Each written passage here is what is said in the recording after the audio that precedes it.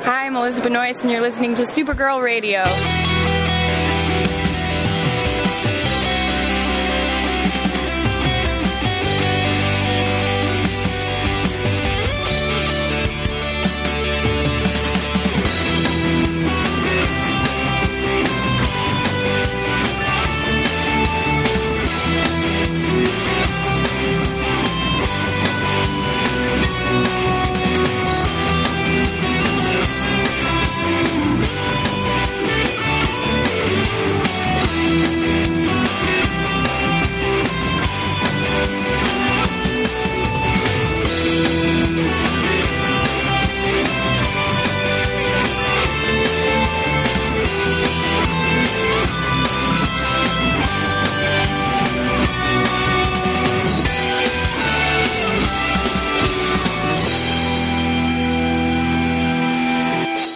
Welcome to Supergirl Radio, your source for all things related to the CW Supergirl TV series and the character of Kara Zor-El.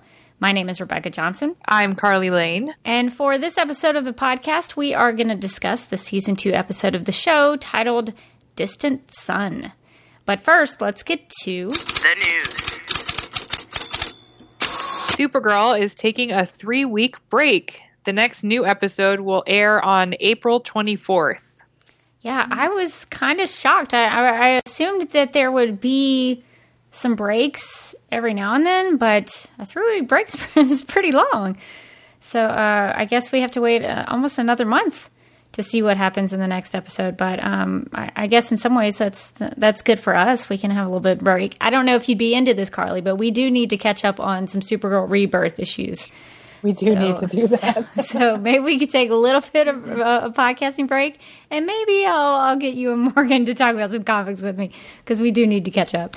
Yeah, I'm behind on comics, period. Me too. I think the only comics I've been reading recently are the new Archie comics, but that's pretty much it. And even that I've kind of fallen off the wagon on. So I gotta get back on for comics. Yeah, same here. So I can't make any promises about Supergirl Radio episodes during the break, but maybe we can work in some episodes here and there to fill in the gap, since that is such a long break. But just FYI, new Supergirl episodes are not going to be back until April 24th. Are they going to re-air old episodes in place, or is it going to air something else in the time slot?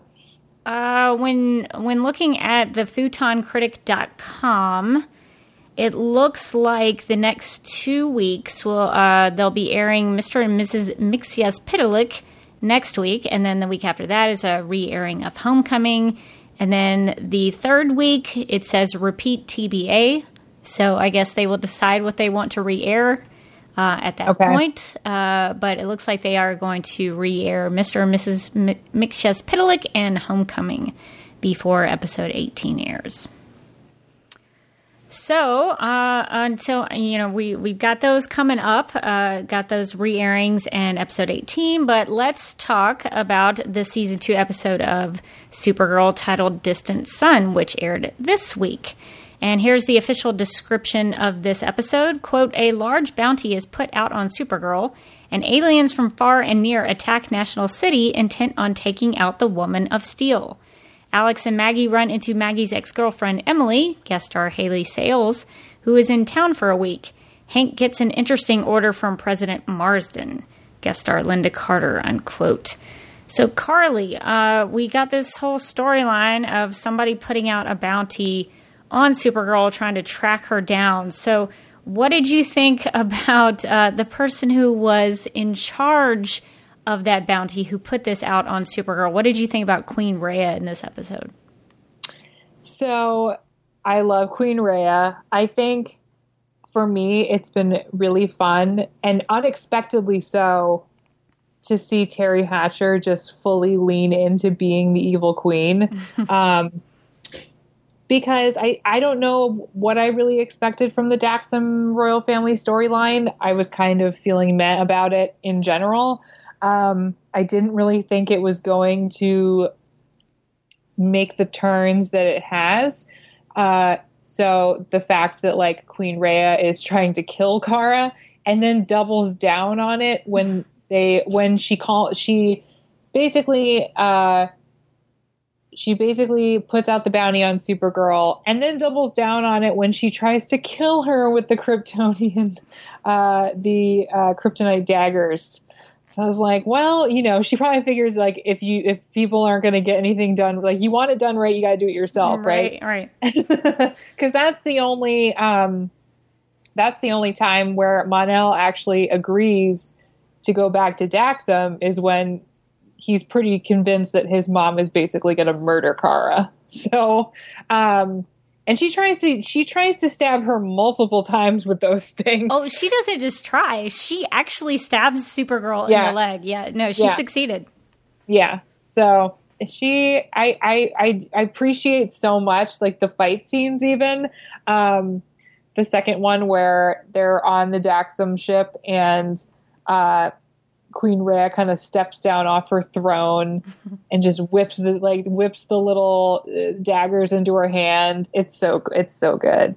Terry Hatcher is just fully playing up the villain role, and I love it so much. It's great. Yeah, she's been really good, and I like that she's getting to play against what most people in the Superman, Supergirl fandom would know her as. Like, she's not playing a good character. She's playing a very evil, very violent character.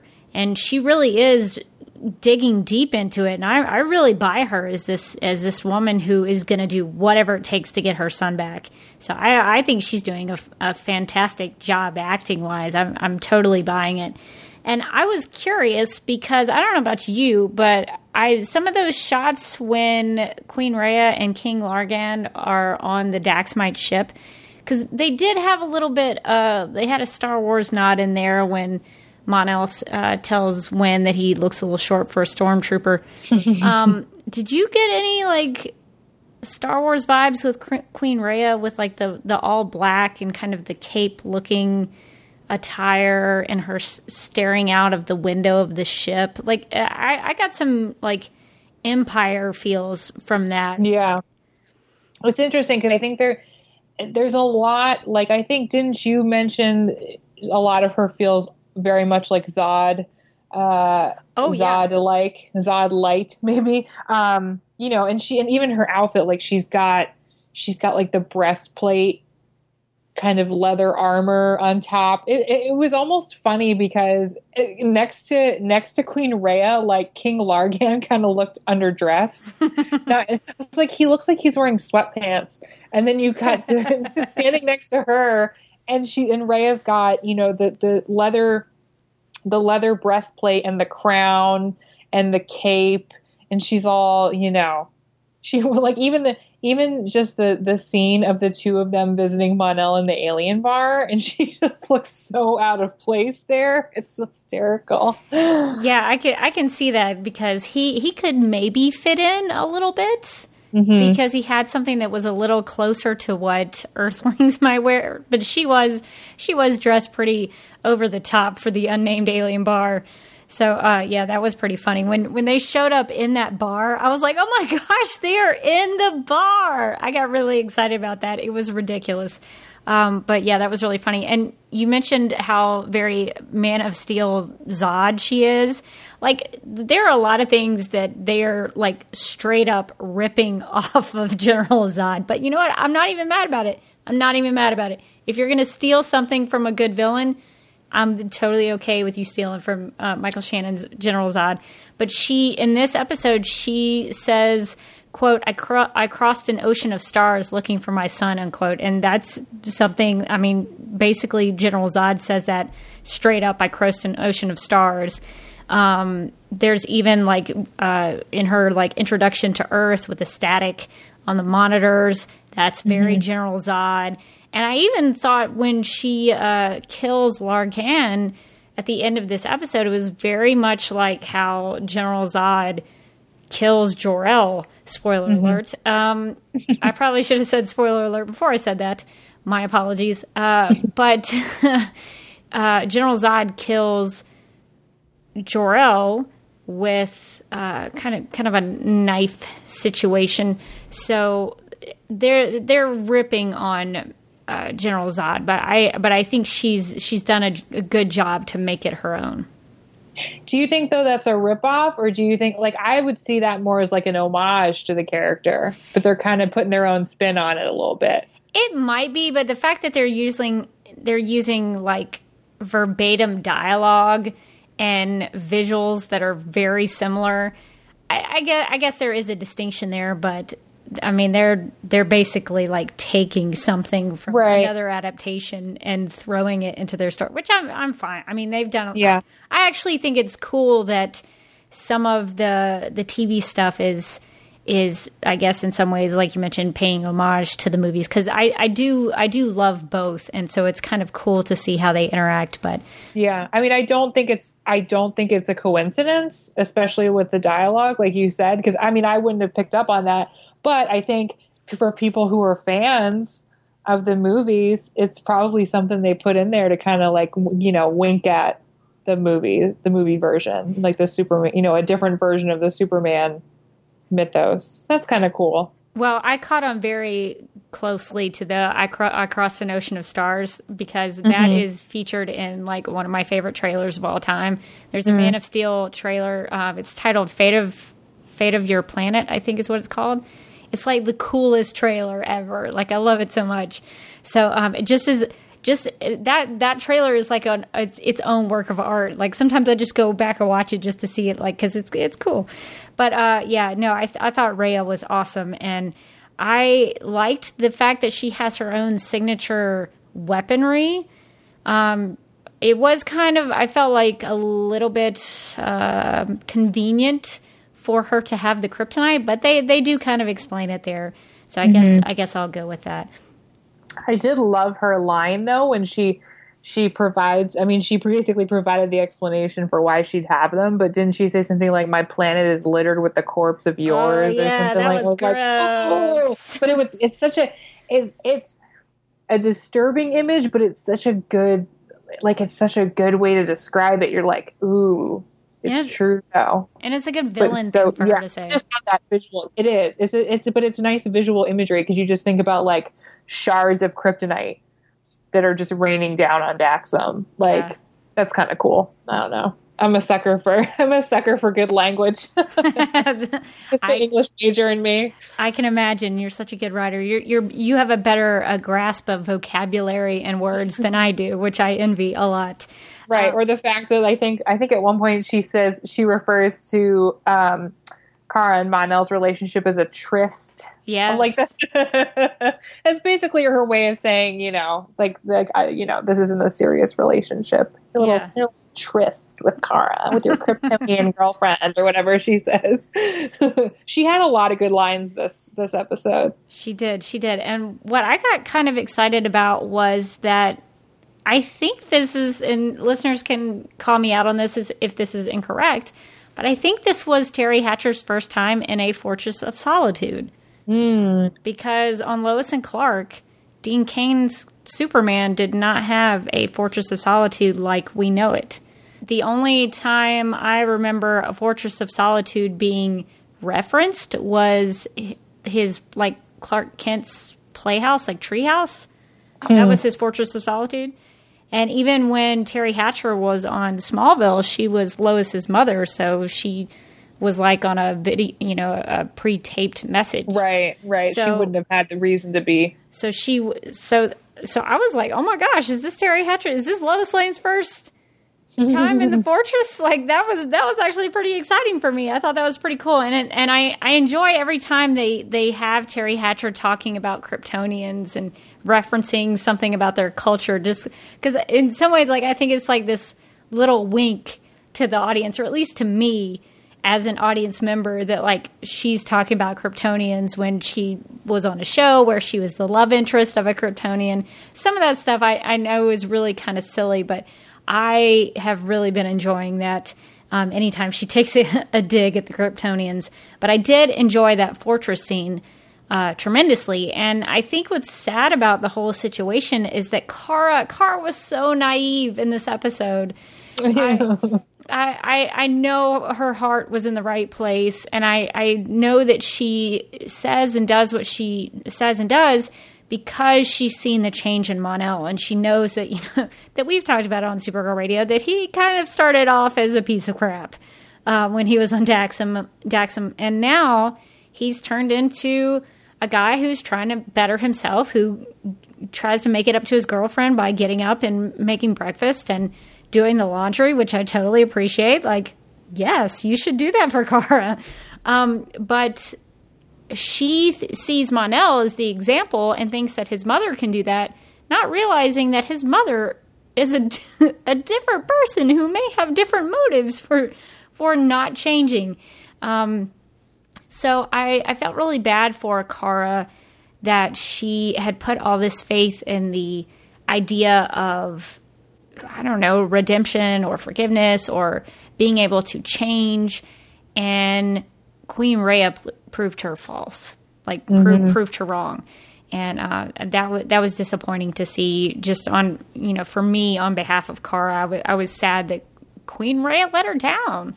So I saw someone make the point on Twitter that what makes Queen Rhea such a good villain is she basically she uses Kara's strength, which is like the hope in other people and the belief that people can be good, and she turns that strength into a weakness and she uses it against her. That's true. And then, she basically takes advantage of Kara's goodwill and her good nature and her optimism and her hope that people can be good. And she uses it to basically stab her to literally stab her, not in the back, but in the front. So I think that's why it for me, it's been really, it was more surprising, I think, that Rhea didn't have a redemption arc, but surprising in a good way, because I always really like it when shows don't always go the redemption arc route. I think it makes for a more exciting experience to watch basically a villain just embrace being evil and relish in being evil and not really have to apologize for anything, or realize the goodness was inside me all along, yeah. Like that kind of thing, and obviously some characters are going to be more gray and not be as quite as black and white, or bad versus good or whatever. But I always really like it when they just let characters go full evil, because it's so wicked and it's so delicious and it's fun.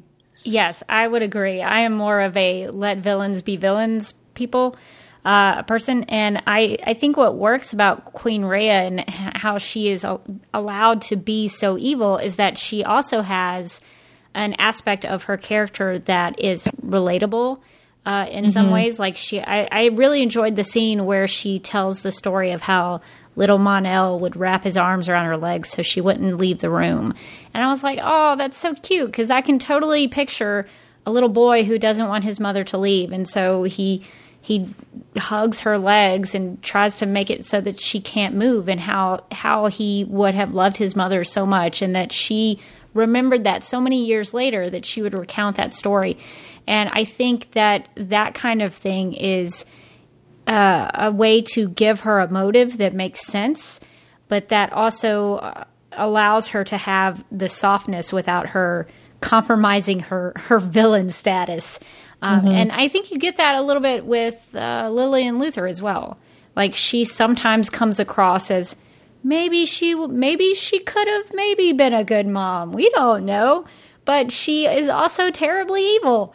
So I think that balance of the character is something that works for me personally, because I get the supervillain status, but I also get someone who actually has a reason for why they're doing what they're doing, and they don't seem really wishy-washy, which sometimes annoys me when I'm watching a show where the villain kind of falters into, well, maybe I'm a good guy after all. So I think that story for me helped out with that a lot.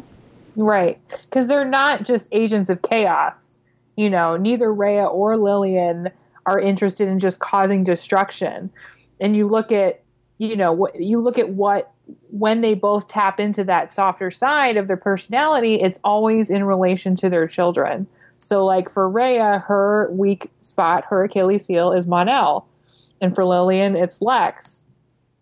And all of their motives, you know, their primary motive is to protect their children or to act in what they think is their children's best interests. And they, you know, and that's most of what leads to them making their villainous choices. But I think I love that because that's a more complex story. It's a more layered story than a bad guy just running around wanting to blow things up and hurt people in National City and that kind of thing. So absolutely. And I like that she has been underhanded. Like she has the way that she has gone about things. She tried to get the bounty to work so that someone would kill Supergirl because that would make her come out looking okay. If Mon-El, you know, just happened to lose his girlfriend because some bounty hunter took her away or killed her or whatever, maybe that wouldn't trace back to her and just, oops, Supergirl would be gone. And I guess Mon-El would be able to go back with them. So I like that she is very smart.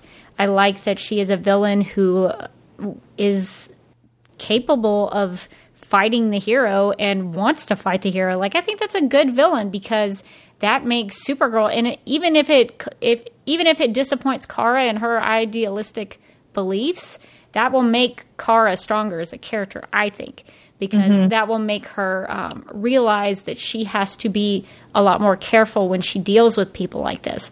So right. I think Queen Rhea, like you said, I think is a good villain because she is layered and because she has so many different aspects to her character that's not just mustache twirling. Although she does that pretty well too. She has the right amount of camp. Right. Well, and I think the thing that I like about a villain like Rhea is Supergirl's also way more conflicted when there's the villain. She has a personal connection to the villain. Right. Right. So like Rhea is Mon-El's mother, you know, and she's obviously not really going to want to do anything that's going to hurt like her boyfriend's mom. But I think that's a theme for me as a viewer that I really liked is when the villains on Supergirl have a personal connection to her. So we saw like Astra last season, and even Lillian, I think, to an extent because of Kara's friendship with Lena. Right. So like anytime there's a villain where Kara kind of finds herself in a tricky personal situation and how to handle it, that to me makes for a really good dynamic. Yeah, and it's much more entertaining to watch for me when Supergirl has to deal with that. Even with Livewire, she has that connection through Cat Grant. So yeah, I would agree. I like when Supergirl has that personal dilemma with a villain, and it always seems to be the ladies, which is kind of awesome. I don't think she really had that kind of thing with Indigo. She had it a little bit with Non, when Uncle Non was causing some chaos at the end of season 1. But yeah, I think that makes it much more watchable for me when she does have that personal connection to a villain. And speaking of personal connections and some of the chaos that was going on in this episode, Kara not only had to, as Supergirl, fight Queen Rhea, she had to, as Kara, fight Mon-El. She had to physically throw down with him, and I wondered if this would be enjoyable for you. Well, and it was I think the trailer was a little misleading for me because the trailer for this episode, there was a brief scene of Kara punching Mon-El in the face, and this was before we got to the musical crossover episode where they, you know, lived happily ever after and got back together, which, so I was in my head, I'm thinking, well, maybe she's still pissed at him, you know, for breaking up with him and they're coming to blows. But then I was like, well, Kara probably wouldn't do that because she's as frustrated as she gets. She would probably still go off and punch an inanimate object before she would hit a person. So I did think it was the the circumstances of their fight were kind of funny at first, but then it got a little scary because he was so out of control and he was really going to hurt her. And then we see Guardian try to step in. Poor Guardian. He tries. He did try. He tried. Well, and I would say he made for a good distraction because then it enabled Winn to go, to go and stop the what do they call he was like the alien mind reader or whatever you call it, telepath. Some sort of telepath, yeah. Something like that. Yeah. I don't think they ever gave a name, but so I liked the teamwork aspect of it. And I also thought it was interesting that I guess it would have made more sense because I was thinking he probably could have tried to mind control any of her friends, but I guess it would have made more sense because Mon-El was probably the only one that could really hurt her or actually kill her. Right, because he's got the superpowers. Yeah. So. Yeah, I thought I was conflicted because I think it's kind of I don't want to say the word fun. What's another word for fun? I'm trying to delete that word from my vocabulary. I'll delete it next time. It was entertaining. I don't know. It was entertaining. I don't have my thesaurus out. I have it like downloaded in my on my iPad. I have like a bunch of flashcards that have like different words I can use, and I don't have that with me right now. But it was entertaining for me to watch two superpowered characters go at it and fight each other. But I was really confused because at one point, and maybe this is nitpicking, but I didn't understand this because Mon-El says that he can't control his body. And I was like, well, if he can't control his body, how is he saying the things he wants to say? Right. Maybe it's a physical mind control and not a... Is it... like you... Well, but like even like with his tongue and his mouth and... Like, that's true. I guess that was a little bit of a plot hole. Like, I mean, maybe he just couldn't move. Like, he couldn't control his arms and legs. Maybe I could understand, but like even like your vocal cords and stuff, like that's all part of your body. So I guess I was really confused about that. But he was able to communicate with her, which was important because he could say like, "This is not me. I don't know what I'm doing. I can't, this is not me. I'm not making these decisions to do this." So I guess he had to talk to her.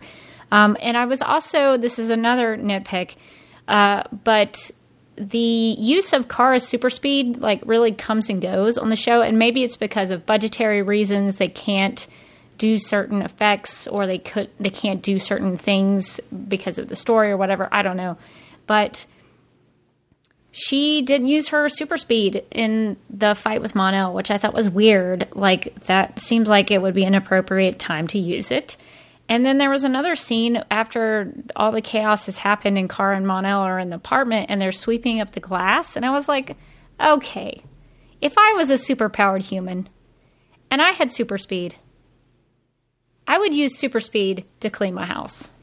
Right. Because that's like the worst for me. I don't like to clean. Some people do. I do not. It is very laborious for me. It is not fun for me. So I would use super speed. So I did question, why are you not using your super speed? Like I think they both have super speed. So maybe they just wanted to know what it's like as a human to clean your house. I don't know. Maybe they were trying to say, hey, we're just like you. We sweep up glass just like you. I don't know. But like sometimes I'm like, use the super speed. Like just for 1 second showing her, cleaning up.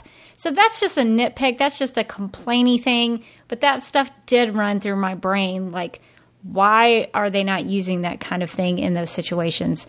But I did think it was clever that Rhea's plan was to use this bounty hunter who could turn something on at will and be able to control somebody. Like that I thought was a clever use of trying to get to Supergirl, because not only was it a surprise and she could get her whenever because she used Mon-El, that is a personal thing. And so Kara would be reticent, I think, to punch him sometimes, even though he did get pretty aggressive there at the end of the fight. Like he pushed her into like a car or something. That was kind of scary because he was getting stronger and using it like he couldn't control it. So some of that was very effective, I thought, in terms of Rhea's plan. So I did like that part of it. What did you think about I know we talked a little bit about the plan where they infiltrate the Daxam ship there at the end for round 2 of Supergirl's fight with Rhea. What I was curious about your thoughts of the Martian Manhunter pretending to be Supergirl to get on the ship. What did you think about all that? I feel like they used him really well this episode, because first they used him at the DEO.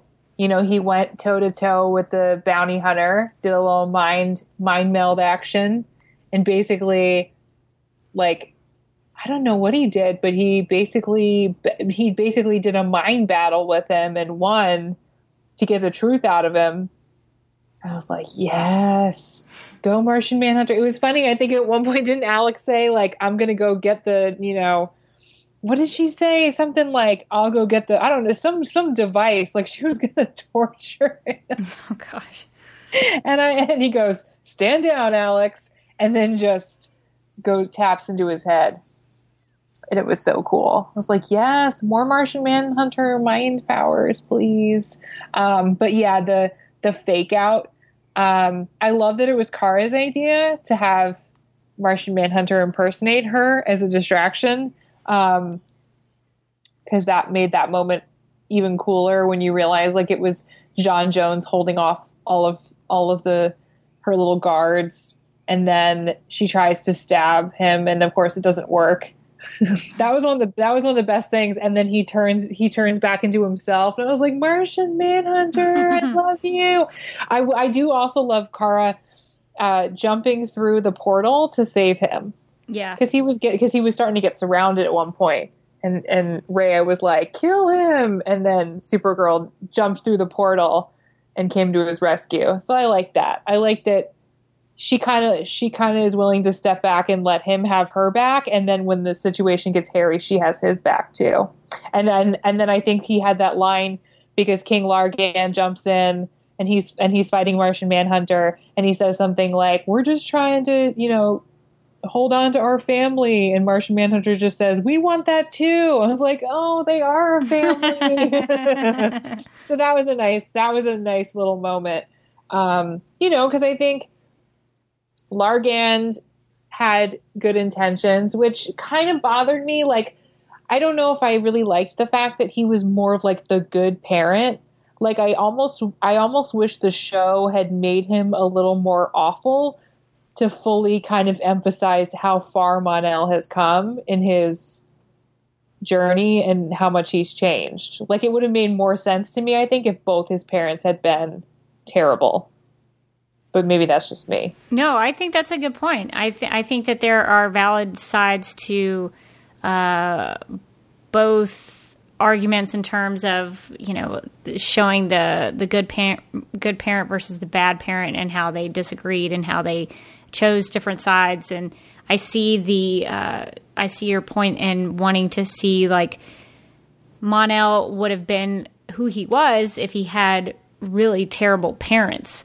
Mm-hmm. So I think that there are valid sides to valid points to both sides of that argument. But I did like Largan in this episode. I thought Kevin Sorbo did a really good job, especially with Chris Wood in that scene where Mon-El talks about wanting to be a better leader and changing things for their people. I thought that was it was a very noble scene. And I thought, you know, in my head, I thought, well, I want them to have that chance to make things right and make things better. And I think Largan would have been up for it. And I think your point about Kara being the one to come up with the plan, I agree with that. Like, I thought that was awesome because it showed that she is not just a follower. She's not just taking orders from the DEO. Her coming up with plans was so refreshing. This was her idea. She was smart enough to think, hey, let's do that thing where Martian Manhunter pretends to be me. That would be really sneaky. I thought that was great. I enjoyed that out of Kara in this episode. And I did think that they used Martian Manhunter very well. There have been times on the show, like in season 1, where I did not really care for him pretending to be Supergirl to trick some people. But I did like the way they used him here with that same scenario because it was smart, because it was tricky, because it threw Rhea off. I liked that a lot. The only thing I didn't like the mind meld. I thought it was weird. I mean, I know that's one of his powers, and I like seeing Martian Manhunter do his Martian Manhunter thing. But I was like, really? Are we trying to make... I think Kevin Smith really tried to make that look interesting. I think it wasn't... Yeah, it was a very that's minimal. Yeah. That's got to be really tough to figure out how do we visually show this and make it look cool. I think they tried to do, and they made a good effort. But I was still like, it's almost like watching two people out hack each other, like behind a computer screen. It's like, no, that's boring. It's boring. Like, I think one episode on Arrow, they had Felicity hacking so much that the computer started smoking.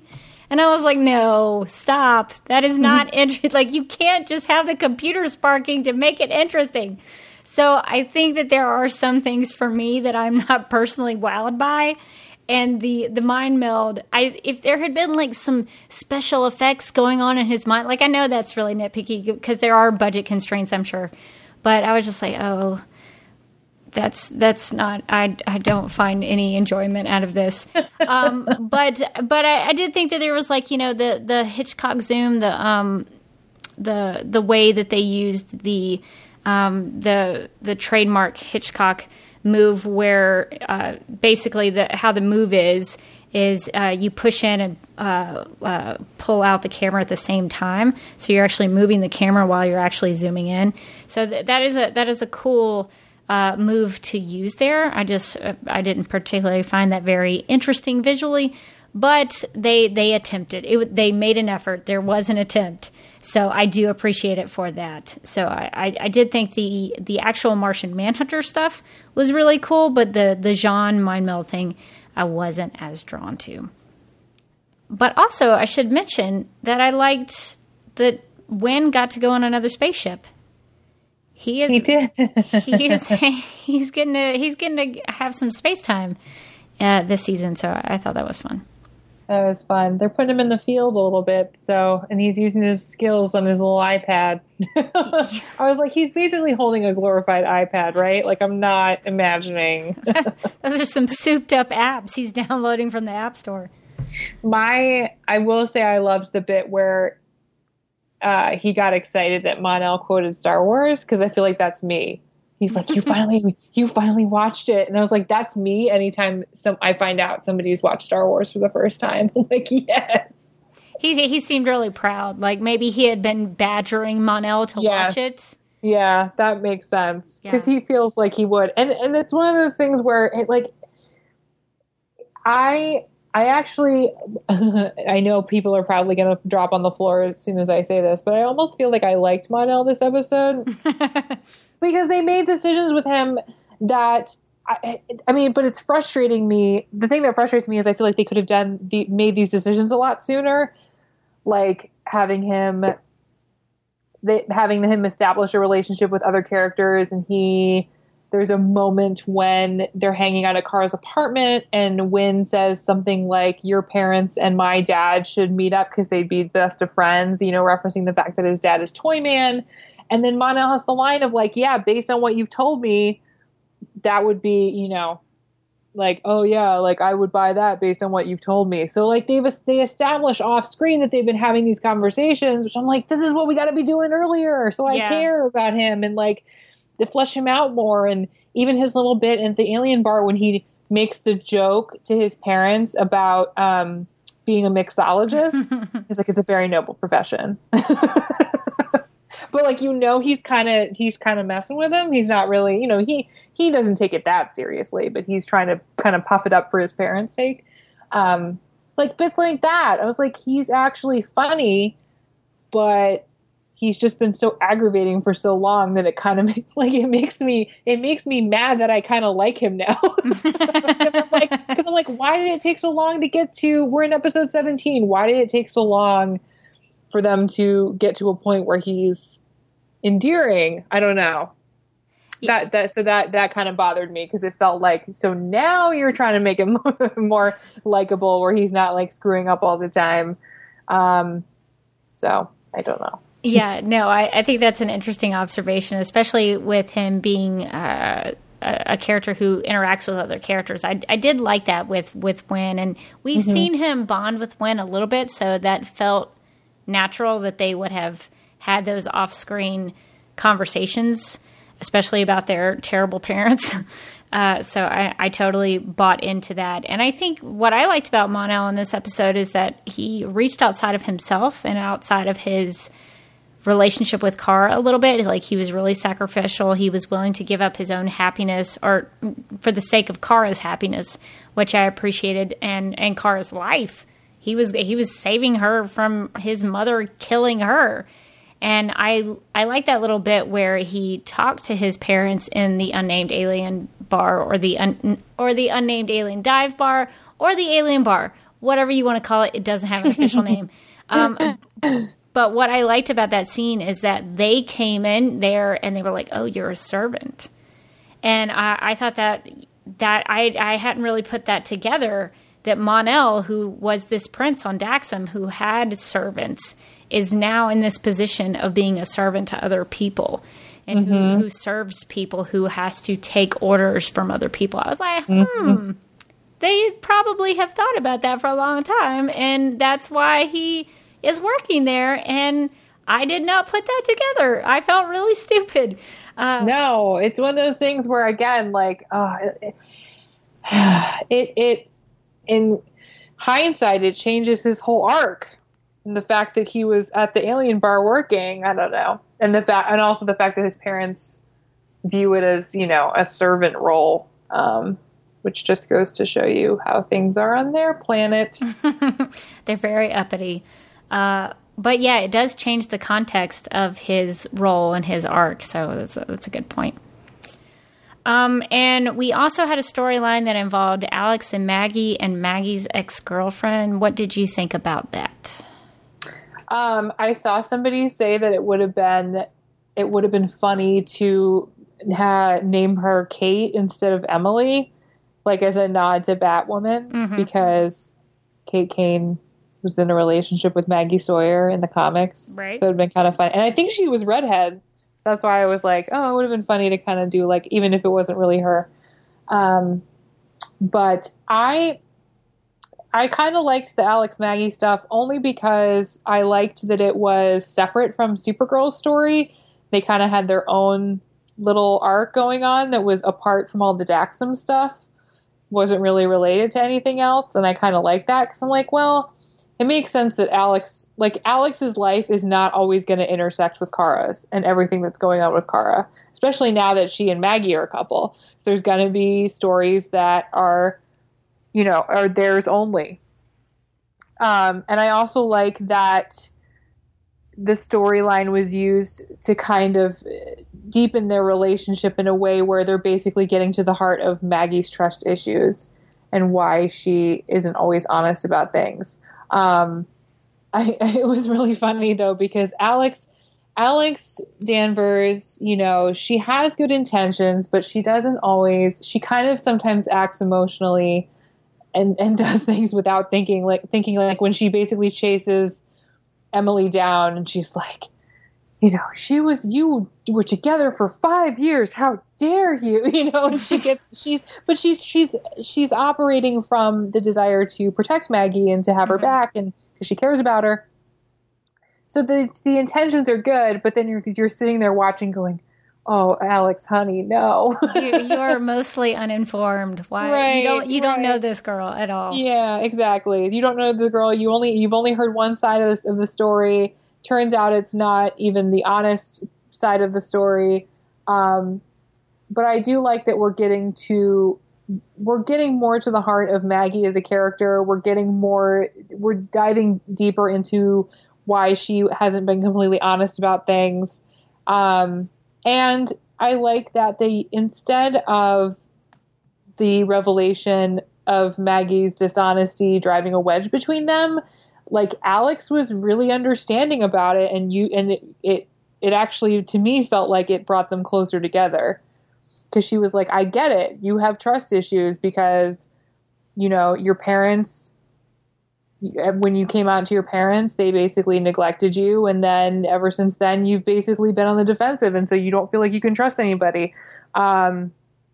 So I really liked it a lot. I thought the scene where Alex basically told Maggie, like, I'm here for you, was really great, because I thought just the way that they acted that scene where Floriana Lima was basically crying, like she was close to tears the whole time, and I was like, oh, I love my Sandverse, my babies. It was nice. It to me felt like a very mature, a very realistic way to deal with issues in a relationship. Yeah, I think you bring up a lot of good points. I like the idea that Alex does have a life outside of the DEO and outside of Supergirl, and I think you make a good point about that. But at the same time, I am going to disagree with you, because when I was watching the episode, I was like, why am I watching this? What is the point of this? Like, I got really frustrated because I guess it didn't. I guess maybe I was frustrated that it didn't connect to anything. I honestly, I was a little bored by it. I was like, why am I watching this relationship drama? What does this have to do with anything on Supergirl? Like, I was so not in, like, I was not invested in it, for me personally. I thought the scenes were good. I thought the stuff with Alex was actually kind of funny. Like, when she stuck her foot in her mouth, she was like, okay, bye. Like, she just walked away. I was like, okay, she got out of there really quickly. And I think it was good progression, you know, character progression and development for Maggie. But at the same time, I was just like, why is this in this episode? I didn't understand. I guess maybe I'm somebody who likes the storylines of an episode to somehow connect, either thematically or literally connects, like they are storylines that intertwine, or there's something that is a parallel to something else. And I couldn't make a connection of why Maggie's revelation that she cheated on her girlfriend of 5 years, was it supposed to be like a parallel to Mon-El lying about who he was? Like, I don't know. I was just kind of at a loss as to why the Maggie Alex, specifically this situation, was in this episode. Yeah. I mean, I agree with you in that, like, it would have been nice to have some kind of story parallel for the Alex Maggie stuff. My suspicion is that they probably did it as a way to build the relationship and grow the relationship. So they're like, okay, they're super serious, and I get why. My only suggestion, if I had been a writer on the show, and again, I'm not a good writer, the show would be garbage if I wrote for it. But my thinking is, for me, if I am a person who likes stories to connect, my idea would have been to, instead of the storyline involving Maggie's ex-girlfriend, maybe it would have been stronger to involve her parents in this episode, because of Mon-El dealing with his parents. I would agree with that. Maggie, because they talk about Maggie's parents and her issues with her coming out and all of that. Maybe if they had run into Maggie's parents, that could have been, for me, a little stronger, because then I could understand why it was in this episode the way it was. Otherwise, I just felt like I was watching some, you know, I don't know, some primetime soap opera. Like, I didn't understand why it was there. But, I mean, they were good scenes, and it's good development for Maggie, especially. But, yeah, I was not invested. I guess that's a good way to say it. I know I've seen a lot of fans kind of clamoring for more Maggie backstory, because she hasn't really gotten a lot of on-screen like fleshing out, really. Like, everything that we've kind of learned about her has been, oh, this is from my past and blah, blah, blah. So I guess in that sense, it, you know, to have somebody from her past show up and have her and Alex have to deal with it as a couple, was kind of a nice change. But yeah, I would agree. I think it might have been more effective for it to be her parents and not an ex-girlfriend. So I guess that leads us to wrapping up some thoughts. You know, what are your overall thoughts about Distant Sun? What did you think about it as an episode? I really liked it a lot. The Daxam royal family stuff is proving to be more entertaining to me than I thought it would be, mostly because of Terry Hatcher. Mm-hmm. Mon-El is still on notice. However, if the show continues to put him in a frilly apron while Kara runs off and kicks butt, I'm okay with that. Like, just keep him at home, making breakfast and doing laundry and being the wifey. That's fine. Do you ever foresee yourself? Do you ever foresee yourself getting into the Mon neutral range? I feel like I was more Mon neutral in this episode, but we'll see, because I've mostly negative, maybe a little neutral, just because for this week. Only because I think the show did some nice things with him kind of making jokes at his parents' expense. And so as Morgan would say, there's an upward trend on the Mon scale for you? I briefly ticked over into Mon neutral for this episode, but he's still on notice. Like, he has not done enough. He has not done enough to permanently sway me into neutral camp. Okay. I really liked the Martian Manhunter stuff. Anytime they make more use of him than just standing around the DEO makes me really happy. Supergirl, I love, even though the whole time I was just kind of whispering to her, like, just let Mon-El go back to Daxam. It's fine. It's fine, girl. It would save her a lot of trouble, I think. Yeah, it would. It really would. But I did like Melissa Benoist in all those scenes. I always think she, in terms of the emotional range that she has for me, she knocks it out of the park every time. Even when I don't like Mon-El and I'm like, Kara, why? Like, she sells it. I mean, she sells, the scene where she shows up at the DEO and she's all drained from the kryptonite. And she's, her voice, there's a moment when her voice breaks and she tells Martian Manhunter, she's like, I can't lose him again. And I was like, oh, girl. I don't know about you. I don't like your boyfriend, but you're still really precious to me. I don't know about you, Carly, but I don't think I've ever been let down by a performance by Melissa Benoist on this show. I don't think she has ever... No, she's phenomenal. Been less than stellar as an actress. Yeah, so I mean, even when I don't agree with Kara's decisions as a character, that doesn't change the fact that she's a phenomenal actress. She's completely solid. I agree. She sells it every time, no matter what she's doing. So overall, I think I would give it like a B+, because I liked the Daxam family stuff. I like the fact that they're letting Rhea just go full on evil now.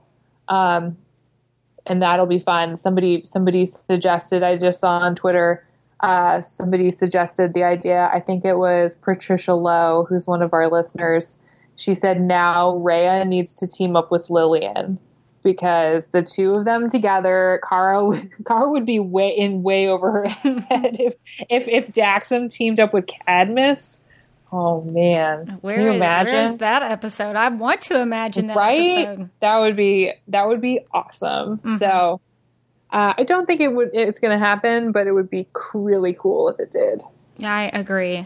For me, if we're giving this like a letter grade, I'd probably be like a C-. I think.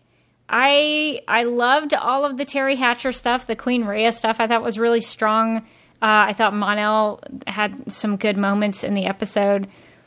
But yeah, that Alex Maggie storyline, I was like, why is this here? Why is this in this episode? So I think that really drug it down for me, just because it wasn't narratively cohesive. It didn't flow with the rest of the episode. Even though I can understand your point of how, there's a positive to it not being part of the other storyline that was going on. But for me, I think this was one of the weaker episodes of the season, although I did enjoy a lot of the scenes and a lot of their performances. Well, I think that's going to do it for our discussion, but let's get to finding out what our listeners had to say about Distant Sun.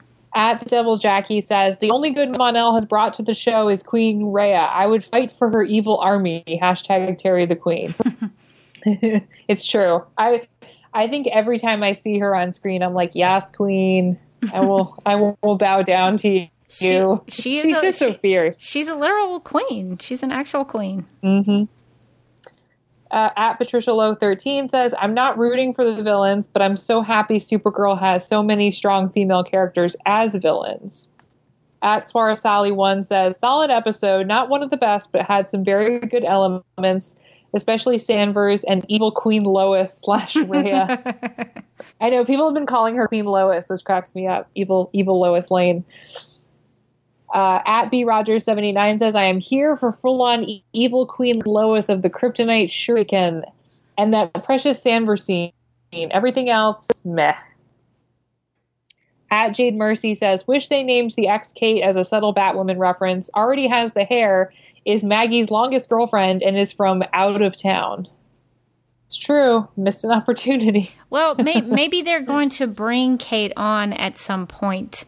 Maybe they're saving that character. Cool. I would love it so much. For me, that would be enjoyable just because a lot of the times on the CW superhero shows, the DC TV shows, I get frustrated because they will bring characters on that aren't really adapted properly, in my opinion, that they don't share much in common with their comic book counterparts. But if they brought in an ex-girlfriend of Maggie Sawyer named Kate Kane, I'd be into that because that would actually be something from the comics. So I know that sounds really like nerdy and really like strict about it, but if you're gonna do it, I would prefer you use Maggie's ex-girlfriend with the red hair and have her name be Kate and not what's her face. Emily. What's her face? I would prefer it be actual comic book accurate.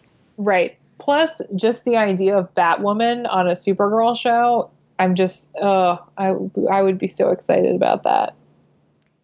Can you imagine? So good. It'd be so good. if you have a Bat character that comes on, then that opens up the world a little bit. I know. Then you can bring other Bat characters on. So I would be into that. Especially if you can't get, the only reason I would say you could argue that Batwoman could show up is if you can't necessarily get one of the more well-known Bat family characters. Right. I mean, we've had Superman now, so that it would imply that we could have a Batman or like a Batgirl. But if you're trying to go maybe for a lesser known, then that would be my pick. I think it would be really cool because I don't think Batwoman has ever had a live action portrayal. She sort of, they kind of did her on Smallville a little bit with the Angel of Vengeance. I mean, it was basically Batwoman. They just didn't call her that. So I think that's the closest we've ever gotten to that character being in live action. So I think it would be cool if Supergirl got that chance to do it. At Danny says, for a baby gay, Alex sure has learned how to lesbian process like a pro. So proud. Tear. It's true. Alex is growing and maturing in the relationship and knows how to kind of be direct without being like blunt, I guess. I liked that she was willing to confront Maggie, but not be harsh about it. Like she was just like, I know this about you now, and and we can. It's not something we can't get past. Yeah, even though I didn't really care for the storyline, I did think Alex handled it really well. Even though she didn't handle it well at first, she at the end, the last scene I liked. So she was trying to be really cool about it, even though she put her foot in her mouth metaphorically. She did try to do the right thing for Maggie, so I did appreciate that. At Chris Fundalinsky says, absolutely loved Jean posing as Supergirl and faking out Rhea. More Manhunter, please. At Jordan KW says, a Supergirl couple that communicates and discusses all of their feelings / problems? What? Sandverse are actual relationship goals. I did like the fact that because I think a lot of other shows would have had the reveal that Maggie lied about cheating, and they would have used that to drive a wedge between the characters. And sometimes I think it's nice to see the more mature approach where they just talk it out and don't get all upset and like say, oh, we got to take a break. I can't trust you. It's like, let's just talk through it. let's handle this like adults. Yeah, exactly. At K.I. Kirk Williams says, I enjoyed the episode and I was stunned with the ending. One word, spectacular. At The Glasses Are Fake says, Terry Hatcher as Rhea should get her own spin-off show, Desperate Housewives of Daxam. I would totally watch that show. I know. It could be her and Brenda Strong, who is also on Desperate Housewives. That would be amazing. At Shop23 says, didn't Mon-El say to Kara in episode 214 that his dad is a horrible person? Dude, your mom, though. Hashtag stop Daxamite on Daxamite violence. Yeah. I don't think that's a hashtag. It's a little long. It's a little long, but I like it. I like where your head is, Shop 23. I did go back and look. Mon-El does say in that episode, in episode 214, that his father was, quote, not a good man, and that if he saw his father again, he would run. So it did seem like his father was this horrible person who did all these horrible things, but Larkin seemed like a cool dad. Like he turned out to be the understanding one who was willing to let Mon-El choose a group of people to be his Earth family. So, yeah, it was very strange that they made him seem like he was the bad one but I guess that's part of the twist, that Queen Rhea is actually the more terrifying one. At Rantasmo1 says, nice to see President Olivia Marsden again. Still not quite sure what her agenda is. Yeah, we didn't really talk about her. What did you think about seeing Linda Carter again? So, question, is she a white Martian? Yeah, I don't think we know. I don't know. Okay. I don't know. It seemed like that was going around because at the end she shapeshifts again and kind of looked like a white Martian, but kind of not. So I wonder if she's someone different. I wonder if it's a different alien than we've dealt with, which I think would be more intriguing than another Martian. Too. So she did have a fabulous updo, though. That last scene where she's on the conference call with John, I was like, Marsden's working the updo. Like she looks really good. At Madtown Davidson says, I thought that was a good episode. I've been Mon-El negative lately, but I might be moving back towards Mon-El neutral. Yeah, the Mon-El scale is seeing an upward trend. At Mary No Lamb says, I like that Rhea is a straight up mustache twirling villain. I dislike how much time/story Mon-El has weirdly been getting. At Evil Is Answer says, just me, or was all the dialogue in this ep way more clunky, cheesy, and cringy than its usual tolerably charming state? I didn't know anything was especially bad about the dialogue, but I think there were some moments that, somebody like Terry Hatcher really cranked up the cheese factor or the camp factor. So that might have made a difference. But it was fine for me. Yeah. I don't know. I actually thought there were some lines that I really liked. A lot of them were Rhea's lines, I think. But Kara also had that really great, I loved that line where she said, she's like, I'm the girl of steel. I don't bend. I don't break. I don't stand down for anyone. Yeah. It's like, that's a good line. So maybe it was a little cheesy. I was like, I don't know. I like it. I like cheese. At Kyle Lucas says, Sandverse and the Daxamite family were perfect. I decided to ignore Caramel. It makes less sense after every episode. We talked a little bit about it during the live crossover about how they basically got them back together within another episode. Oh, yeah, so it was probably really confusing for people if they didn't watch the crossover and tuned in if you had watched Supergirl only, they basically went from breaking up to Mon-El making Kara breakfast in bed. Yeah, that really doesn't make any kind of sense. It's so, and then even on the previously on, made you realize how ridiculously fast it was. They're getting back together because it was like, I forgive you. Like, and you're like, what? That's true. Wait, what? Yeah, I'm still, like I said, he's still on notice for me. Yeah. But how cool is it? I thought it was cool, at least, that Terry Hatcher got to do the previously on. I thought that was awesome. It was also nice that she slapped Mon-El. I'm just there. I appreciate it. I think I was watching at home, and it came out of nowhere, and I just went, "Oh snap!"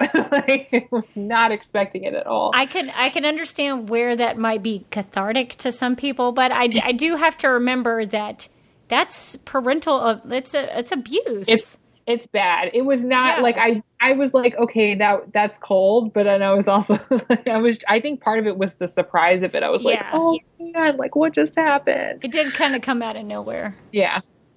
At Chris Fundalinsky said they focused on the Legion ring again. Do you think they're hinting at bringing in the Legion at some point or just teasing us? I think they'll bring in the Legion. My hope is that they're building towards a Legion either formation or Mon-El joining them. I don't know, but I don't think there's I think that there is a reason that the Legion ring was shown again.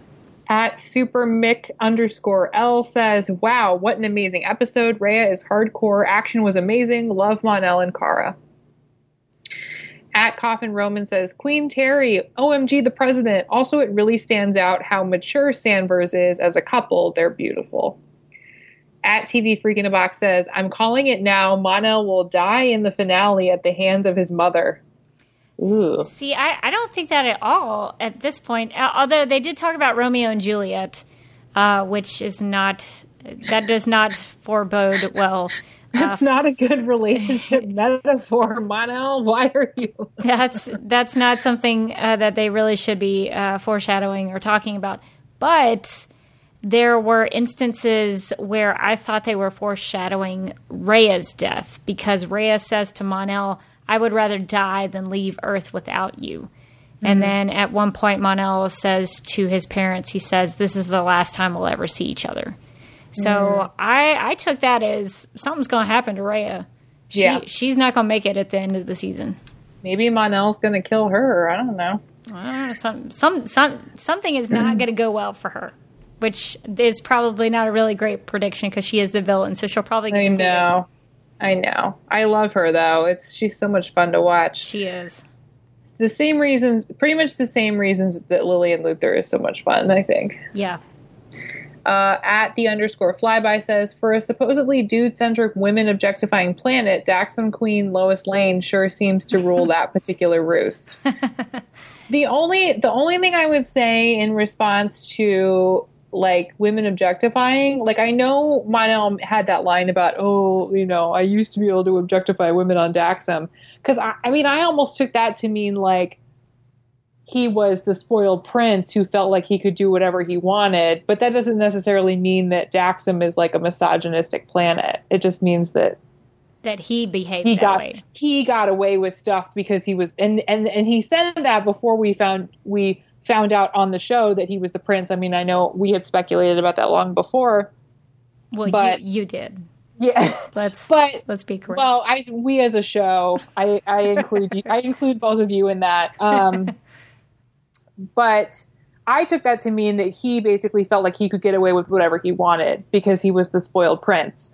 And so even though you have Rhea, who is a powerful female leader, like she probably either didn't know about him behaving poorly against women, or she knew about it and just didn't really care because he was her son. And she was like, whatever, he can do what he wants, like that kind of thing. Like, I don't know if she necessarily, so that's my only thing about that.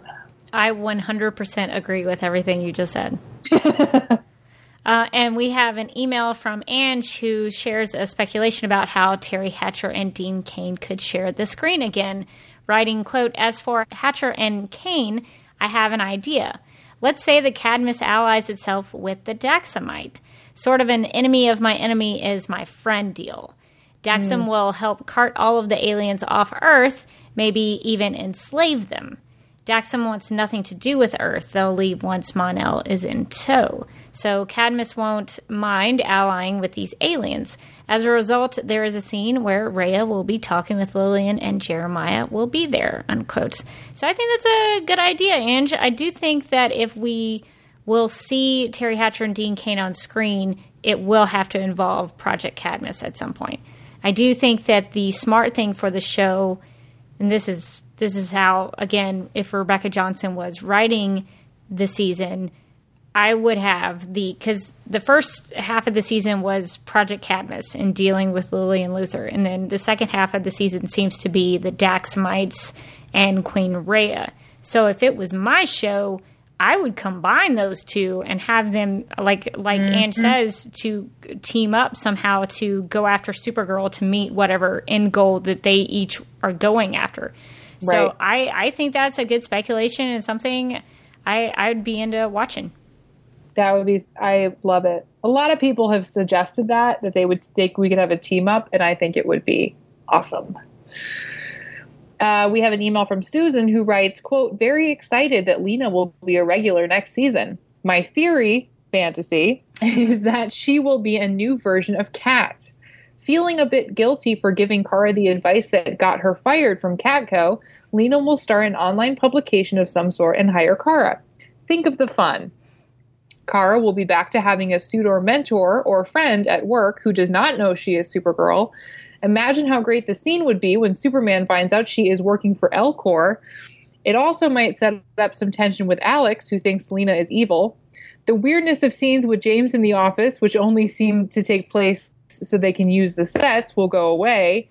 Snapper can evolve to become a rival. Maybe he will even snap at her one day, end quote. That's the dream. I love that idea, actually. I would love that.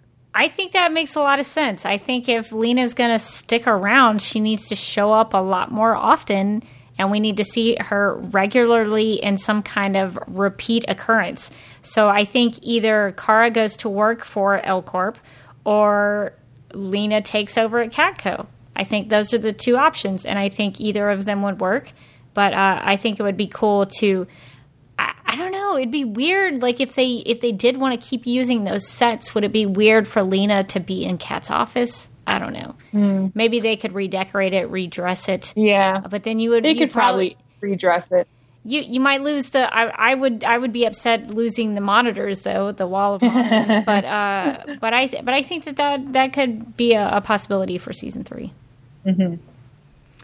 Well, before we wrap up this feedback section, I think we should do some what I'm calling the super speed questions now, because lightning round seemed to be a generic title for these, and I wanted it to be Supergirl related. So until someone sends us something much more clever to call the lightning round questions, I'm going to go with super speed questions. And I should make a correction because I did something boneheaded last time in the Google Docs, because what I did when we started doing lightning round questions was that I set up a separate Google Doc and I copied everyone's questions in there and sourced them as to who sent them. And last time I copied the wrong part and associated the wrong question with the wrong source. And so I fumbled it up. So my big apologies to Mary Barney, who actually sent us the super speed questions for last time, and I attributed it to someone else. Actually, I attributed it to @TruffleMunchies on Twitter instead of Mary, so my apologies to Mary for that. I'm sorry I mixed that up. I copied and pasted the wrong thing. But we do have some questions, and this is I'm pretty sure this is correct this time. We do have some questions from @TruffleMunchies on Twitter. So Carly, let's do some snap judgments here. Okay, so the first super speed round question for this time is the return of Mr. and Miss Yezpidalik or the Music Meister. Who would you pick? Mix Yezpidalik. I would go Mix Yezpidalik. Okay. Hang out with Red Kryptonite Kara or Drunk Kara? Drunk Kara. I would go Drunk Kara. Which event would you rather see happen soon in Supergirl? Snapper car snapping or Lena turning evil? Snapper car snapping. Snapper snapping. That's a no-brainer. Alex Danvers in action with her alien gun or the kryptonite sword? I want the kryptonite sword. I would also go kryptonite sword. And this one might be a conundrum, at Truffle Munchies tells us. Kara Danvers the assistant or Kara Danvers the reporter? If done right and well, Kara Danvers reporter. I wish there was a third option. But if I had to pick out of two, I would go Kara Danvers the reporter. All right. Well, thanks, at Truffle Munchies. I'm pretty sure I did this right this time around. Let me know if I didn't. And thank you for the listeners who do send us those questions. We always we enjoy them and need them for every week, every episode that airs. So if you want to send us some questions, feel free to do that. But that's going to do it for our listener feedback section. If you would like to contact Supergirl Radio, you can email us at supergirlradio@gmail.com. You can post a comment on our website at supergirlradio.com. And I think what we're going to do with the emails, because we've been getting a lot of really wonderful but long emails, and it's hard to read some of your emails in full on the podcast just for time. I think what we're going to start doing is posting some on the website with permission from all those who send them in, and so that everybody can read them and everybody can respond to them. So we'll start doing that on supergirlradio.com. And if you would like to leave us a voicemail, you can call us at 678-718-7252. You can like us on Facebook and follow us on Twitter and Instagram, all at Supergirl Radio. You can listen to us on Google Play and iHeartRadio. And we have become a literal Supergirl Radio on Spotify, so definitely check out our playlist. And we are listed on DC's fan page, which you can find at dccomics.com/DC-fans. We are available on iTunes and Stitcher, so if you have time, we encourage you to give us a rating and write a review. Thanks to S_McCain, who left us a review on iTunes. And we are part of the DC TV Podcast Network, so if you also like Gotham, Arrow, The Flash, Legends of Tomorrow, iZombie, DC Films, and classic DC TV shows, you can subscribe to our DC TV Podcast mega feed and follow at DC TV Podcast on Twitter and like DC TV Podcast on Facebook. And we're still trying to work out the mega feed. We're still having issues with it. Still trying to figure out what's going on. So just in the meantime, if you would like to just subscribe to Supergirl Radio, but we're still put that out there. If you would like to follow DC TV Podcast on Twitter and Facebook, those are good ways to reach us. And as far as reaching us, you can follow me on Twitter at DerbyKid. That's DERBYKID. I'm also on Instagram at The DerbyKid. That's THEDERBYKID. I get inspired to take some pictures for my gram every now and then, so you can see my pictures there. And I also have a YouTube channel, youtube.com/duckmilkprod. And I finally got my stuff together and I have started my Batman v Superman Dawn of Justice video series. I have an introductory video up right now, and I also have a video. It's a good 30-minute long video on the cinematography and sort of my favorite shots and some of the motifs and things that I think about in terms of the way the movie was shot. And it was actually, to my surprise, I woke up this morning and it had been shared by Larry Fong, the cinematographer, on Twitter, and that was kind of awesome. And I have so much stuff to pimp this week, so much stuff to plug. But I was also a guest on Trentus Magnus Punches Reality, which is one of my favorite podcasts. Trentus had me on to talk about the first 3 Harry Potter movies. So if you're into Harry Potter, which I know a lot of our listeners are, because our Sorting Hat episode seemed to be a fan favorite. So if you want to go hear me talk about the first 3 movies, he has the first 2 released so far. Those are episodes 191 and 193, so go and check those out. You can find me on Twitter at my name, Carly Lane. I am currently writing over at Nerdist and Sci-Fi Wire. I'll be working the Supergirl beat for Nerdist. So I have a piece my first piece for them on Supergirl actually just went up today about this week's episode and about how awesome it is that Supergirl lets its female villains actually be evil. Full on evil, no redemption arcs, please. That's what I'm talking about. That's what I'm talking about. Aside from that, I don't know. I've kind of fallen down on Tumblr again. Not really on there much anymore. I was like, I'm only really going to use this as long as I can maintain interest in it, but it's really not.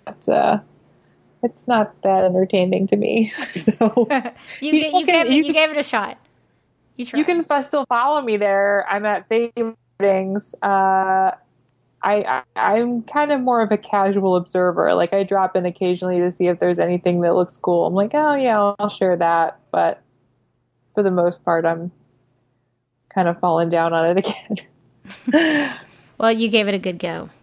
I appreciate the effort. I made an effort, valiant effort. If you'd like to hang out for a quick spoiler section, we'll be doing that after our theme music. But until then, I'm still Rebecca Johnson. And I'm still Carly Lane. And remember that the Girl of Steel doesn't bend, doesn't break, and doesn't stand down for anyone.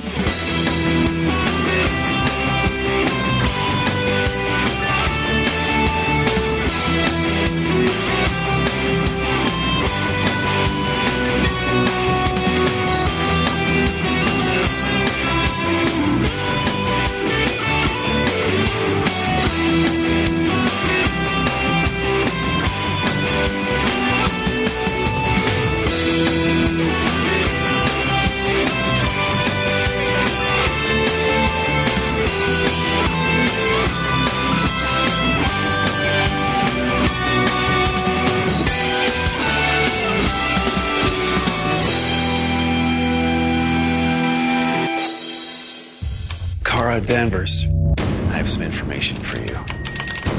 He's killed two people. Are you trying to get me in your crosshairs, Miss Danvers?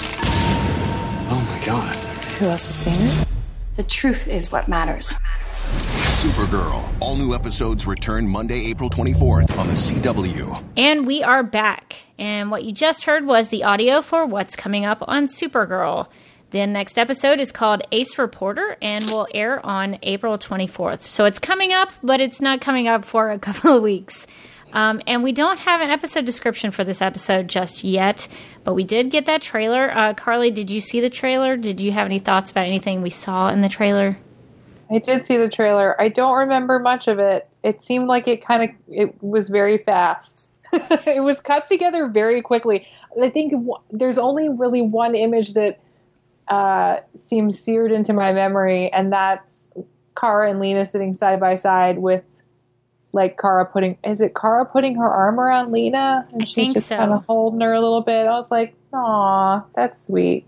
I mean, we know that basically, I guess, Raul Coley is playing a guy who's essentially like Lena's ex.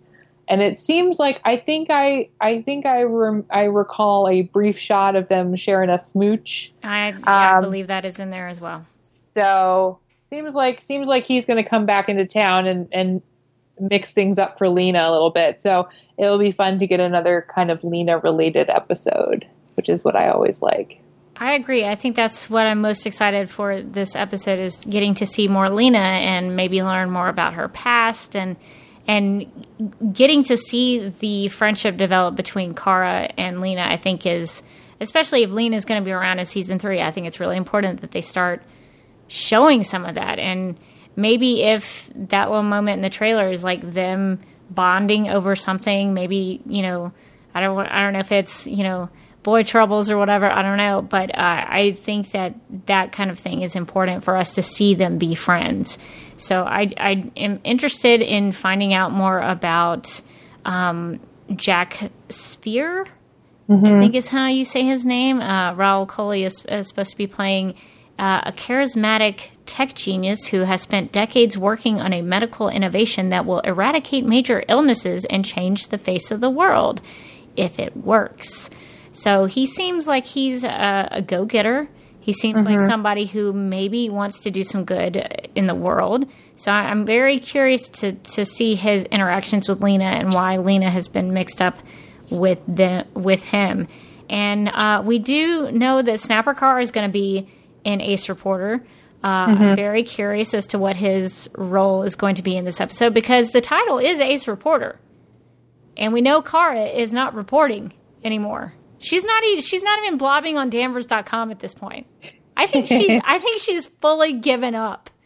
So I'm very concerned about Kara's like motivational does she have a direction? She seems to not be doing a lot to fix her circumstances.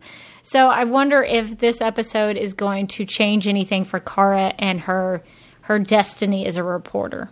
Can I just say I wasn't here last week when we talked about the news that Katie McGrath is going to be a series regular for season 3, but I'm so excited that Katie McGrath is going to be a series regular for season 3. I'm really looking forward to it. I think Lena's been one of my favorite new additions to the show. So I'm psyched. I'm psyched for it. Yeah, I hope that they will utilize her much better in season 3. I think some of the scenes that we've gotten with her have been good, but I think as a fan of Katie McGrath from other TV shows, Merlin especially, like she's got some things she can do. She can pull off a lot of stuff.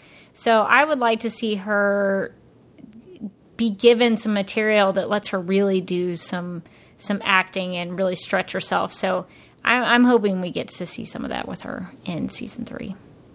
Right. Well, I think that's going to do it for our spoiler section.